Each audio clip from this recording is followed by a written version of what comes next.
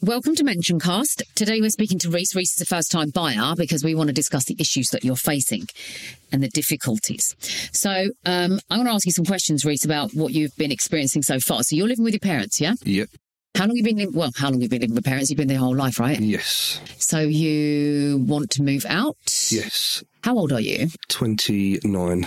29. So you've been wanting to move out for a while? Yes, since I was probably 24, 25. 24, 25. So what stopped you? So you got a partner, yeah? You got a partner. Yeah. There's two of you, two wages. I think the main thing that's stopping us at the moment is deposit.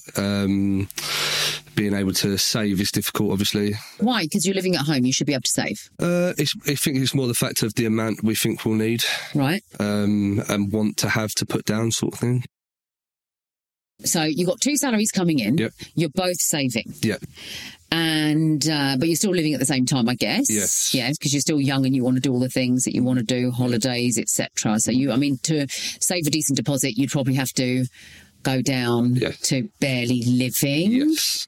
But then I think where Tilly is she was a trainee nurse. She's now qualified, but at the time she wasn't on the best money. Yeah. So she wasn't earning as much as she is now. So now we're coming to the point where we'll be more at the time where we're going to be able to do it because we've got two good wages coming in rather than one good and one that's not so good at the time. What about at home though, right? So the main problem you've got is your deposit and obviously job security. And then the next thing is, are you paying to stay at home? Yes. So I pay £250 a month, which is kind of the going rate for the last 20 years. I remember. That's what I charged my daughter 20 years ago. Absolutely. 20 years ago. Well, I'm not actually sure what Tilly pays, but I wouldn't think it was more than that. But then, like you say, I think that's pretty reasonable. No, I think that's fair because your parents are still they can't carry for the rest of your life, can they? And they're hoping that you get older, you start working, and that you start paying towards or you move out. My mum's always said, if you can find somewhere to live, get your washing and your food done for £250 a month, let me know and I'll move in with you. Right. So that's the issue that you've found. So and it's taken, and that's still today as well. Since 24 until today, you're 29, 5 years. You guys have been saving, but you still haven't saved enough deposit. How do you know how much deposit you need? I've always just based it off of we want to have 10% and then as much as we can afford to put on top of that as well. Okay. But it's also obviously dependent on the size of the property we're going to be able to get. Yeah. What about this though? Because you live in the south, right? And the south is quite expensive. Exactly. So, I mean, my sister has moved out sort of 15, 20 minutes further towards the coast. So which is... Yeah, I know who, And she's got she's got a 3-bed house. Yeah. And for the same property round in, like, say, Gray's End, for instance, you're probably looking 40, 50 grand more. Makes sense then to move that a little bit further, but then it becomes difficult. What about commuting if you're working? Exactly. Where to? But then I think a lot of people are now doing that. A lot of people are moving out that way. Yeah. So the prices are now getting higher because everyone's doing the same thing. Yeah. Do you know what? I found that, and this is what I did a TikTok on once, was that how house prices seem to be levelling out because the prices in Gravesend were very similar to the prices over Sittingbourne or Margate and places, Brighton. And they're all really similar. I thought this is interesting. And the reason for that is because so many people are being able to work from home. And a lot of people are moving out of London now, so... Yeah, moving out of London because they don't have to work, might have to commute maybe one day a week. But obviously some people, not everybody can do that because Tilly works as a nurse. Yes. So she has to be in a hospital. That's so she needs to be nearby. Exactly. So you're flexible with your working, but she can't. Yeah, so that's the thing we said. We didn't want to move too far away to the point where it becomes counterproductive because eventually you're going to be, the money you save, you're going to be spending in travel anyway. So this is one of the biggest things. I was talking to somebody the other day and I was saying that it's really unfair that how you as a generation are getting priced out of the area that you've grown up in, that everybody's established in. Your aunties, your uncles, like me, my brothers and my sisters, we're all here. Our parents are here. Our aunties and uncles, like first generation, second generation, they're all here, but the next generation can't afford it. Yeah, absolutely. So the only thing you can do is shift out to somewhere else. And actually, because your incomes compared to, like, when I was doing mortgages years ago, you really only needed one income to be able to buy a house, and then the other income was like a bonus for you to live and do your thing with. Now you need both of those incomes to live and pay your bills. And most of the time, one of those incomes is covering the mortgage. Yeah. And then the other one is going to your council tax and your utility bills and your food. So everything that you're earning is going towards the cost of your living. And the only way for you to have a better lifestyle where you are only reliant on one wage, and that's really how it should be, because when there's two of you, if one of you goes down, the other one can support. As in sickness, long-term sickness, at least one of them, the other one is still there and that income is sufficient. But if one of you goes down, you've now lost half the income for the house. So the only way of getting around that, obviously we know this, but is protection. So huge issue is the cost of living. So you would need two salaries for you to not struggle. I think especially Tilly's family, for instance, they've ended up, some of her cousin actually and her cousin's husband, they've moved to Hereford because of the property that they wanted. They were set on a certain type of property they wanted because of the size of the family. They've got 2 kids, a third that they want to have a third, and they wanted to move in their first home as their forever home. They didn't want to move around, and so they've actually moved up to Hereford because they did have some family that were up there anyway. Right, yeah, because you want to have that around you, because that's the whole purpose of the structures of family. You don't want to isolate yourself somewhere where you don't know. So, okay, let's talk about this then. In that, what about what you have done so far as a first-time buyer to prepare yourself? Because you're telling me about house prices. We're talking about all of that. We're talking about cost of living. You're talking about a deposit and having 10%. But what did you do as a first-time buyer? What did you do as your first step? So I would say deposit is always the first thing that everyone thinks of, I think, personally, because you should think of it, in my opinion. Yeah, but you're saving a deposit. You don't even know if you can get a mortgage. You don't even know how much money you can get. That's a good point. That's a good point. No, you start saving. That's the first thing anyway, because it's important when you're earning, not to waste what you've earned and to put some aside and make sure you're doing. Saving is crucial. Irrelevant of you buying a house or not, you need to save because money is what it serves you.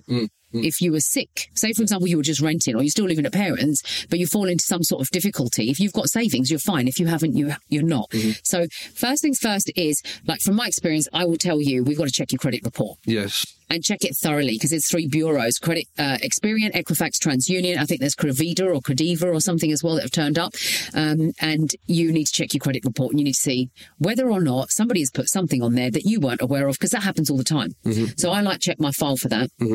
And then the next thing is getting this approval process and knowing how much money you can actually have, because you might be putting your feelers out for houses in the wrong area. So seeing a mortgage advisor, somebody that is totally independent, because that person is going to look at all of the banks across the board, as opposed to going to your bank. And that's a mistake. What did you do? How did you... You worked in a bank, didn't you? So, I mean, 4 years ago, what job were you doing? 5 years ago? I was a personal banker. You're a personal banker. So how did you know how much money you could have? You go to the mortgage advisor that works in your branch. You went to the branch advisor, but that branch advisor isn't going to give you whole market. Yeah. So even though you worked in a bank, you thought was a first-time buyer, the first step is go and speak to a mortgage advisor. So you went to somebody in the bank. If that bank person told you, sorry, you can't get a mortgage, you would have believed that you can't get a mortgage, and then you probably would have thought of a different direction completely and gone and rented. When in fact it's just the case you can't get a mortgage with them.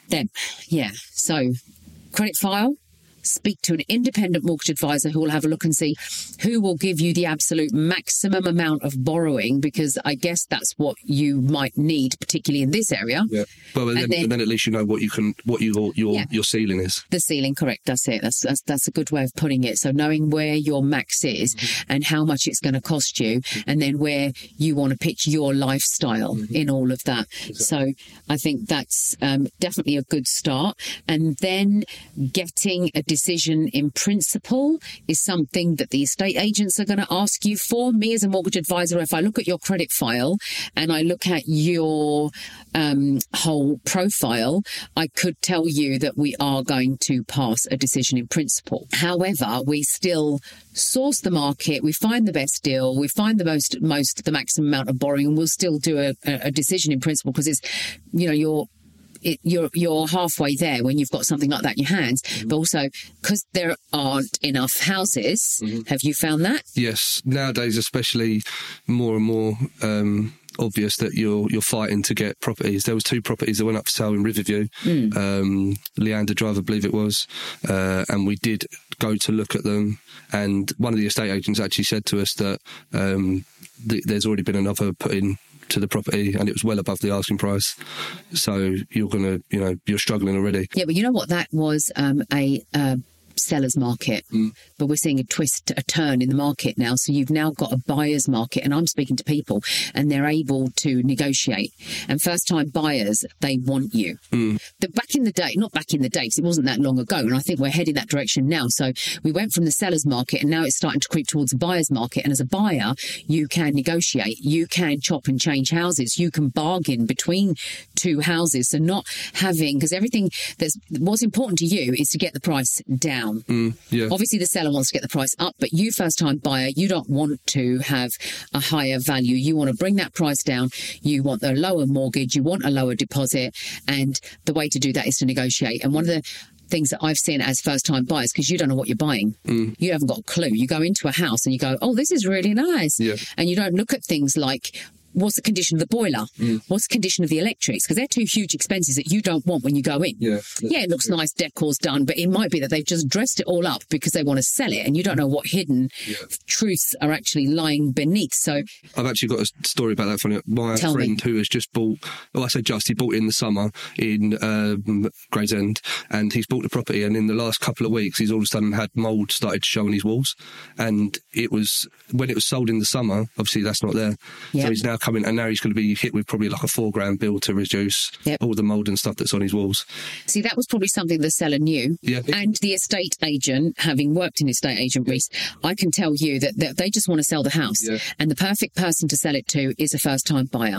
Because the first-time buyers are totally green. They don't know what they're looking at. But who would have known that there was that problem? And sometimes it does pay to have the next level inspection, because on a mortgage, the lenders will do their own valuation report based on the value of the house and that it's structurally sound. But for things like that go a little bit, not as they'll go deeper, but they're not a big expense. But they are, if you're a first-time buyer going into your house first time, need to furnish it, need to redecorate it, etc. There'll be money to be spent, and more furnishing on their own costs. That's the next thing that you've got a budget for, because you're going to buy a house, you're going to move in, you ain't got a bed. You haven't got a sofa, you haven't got a telly, you haven't got a washing machine.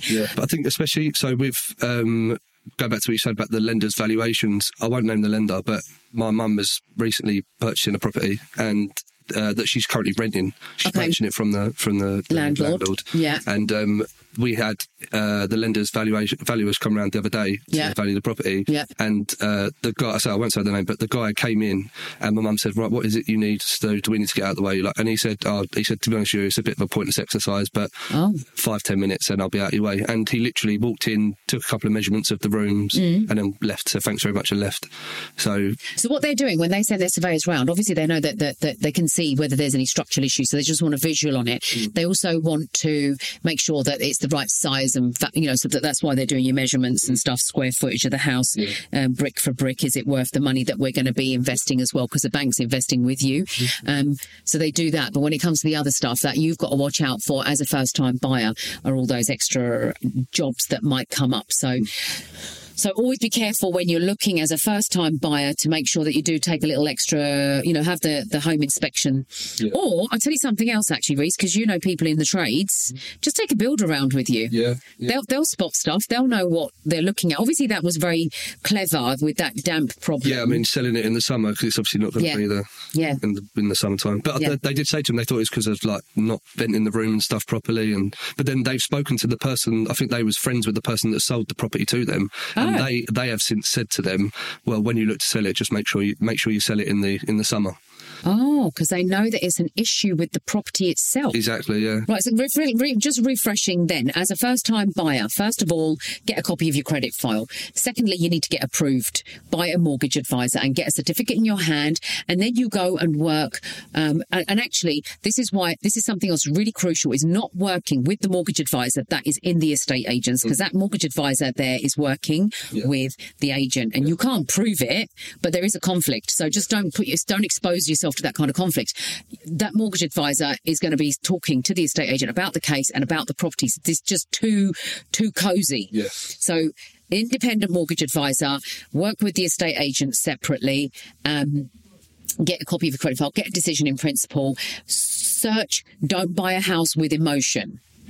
Right. So we've talked about the stumbling blocks that you've got and being able to. So now you know how much money you can have. Now you know how much deposit you need to save. And now you know what area you're really going to be able to live in. If it's affordable, you'll stay within these surroundings where everybody else is. And if it's not affordable, then I guess you would have to move out of area. And what's your thoughts on that if you had to do that? The thought of moving out of area for us personally, I know myself, I'm quite a homey person. I love being around my family and stuff, and I know Tilly's the same. So it would be a case for us of if we couldn't afford anything in the area or within close to, then it would be a case of waiting longer. And have you viewed many houses? We've been to a couple, but nothing major, if I'm honest. No? And I mean, what did you do when you were contacting estate agents? What's the best thing to do? First thing they want to know is if you've got a decision in principle. Right. So you have to prep yourself up in that sense. So let's say you got a decision in principle, then what's the next hurdle that you're facing? Well, like I say, I think it's the competing for the properties. Okay. Getting into to get a viewing. Yeah. Finding that with rental as well. Yeah. As sales. Yeah. So still the case of still struggling to get through your foot through. I mean, you're in the best position ever as a first-time buyer, but you're still struggling. Yes. Tell me about this then as we close on this. What's your opinion then on getting like shared ownership? I think personally, for me, well, I say not for me, but I think it's a good way to get onto the market. Would you do it? I would. I don't know if Tilly would. But if you could buy whole, you would just choose to buy whole rather than bigger and buy half. Yeah, that would be our personal, well, Till's personal preference, and I suppose mine as well. But I do think it is a good step onto the ladder for people that are in that situation where it would work out and beneficial for them. So, and what about stamp duty relief? Do you think that's beneficial to you? I guess it is. Yeah, for a first-time buyer, absolutely. And then you've got that as a first-time buyer, and then you've also got. And where are you saving? Are you saving it in an ISA or are you the LISAs? We have got. So we did get we've both done our separate. Help to buy ISAs, but you're sort of restricted. I don't know what the ruling is with it now. I know they've stopped them. You can't do it anymore unless you've already done it. Yeah, you can't because they just inject some money into it, don't they? But I don't know how that will work if they haven't got a help to buy scheme available. But you're stuck at a maximum purchase price. Oh, okay. There's a max purchase price. I believe it's $250 in this area. I believe. I think it might be because London's like $450. Yeah, I think London's $450. Research that a bit better. But what about this whole, they've got the lifetime ISA as well. So I suppose if you're going to buy your own house and not get... Help to Buy was a great scheme, don't you think? Yeah, absolutely. I'm gutted it's gone. Yeah. It was a brilliant way of getting people in the door. They need to bring that back. Yeah. I think we're not heard if they are.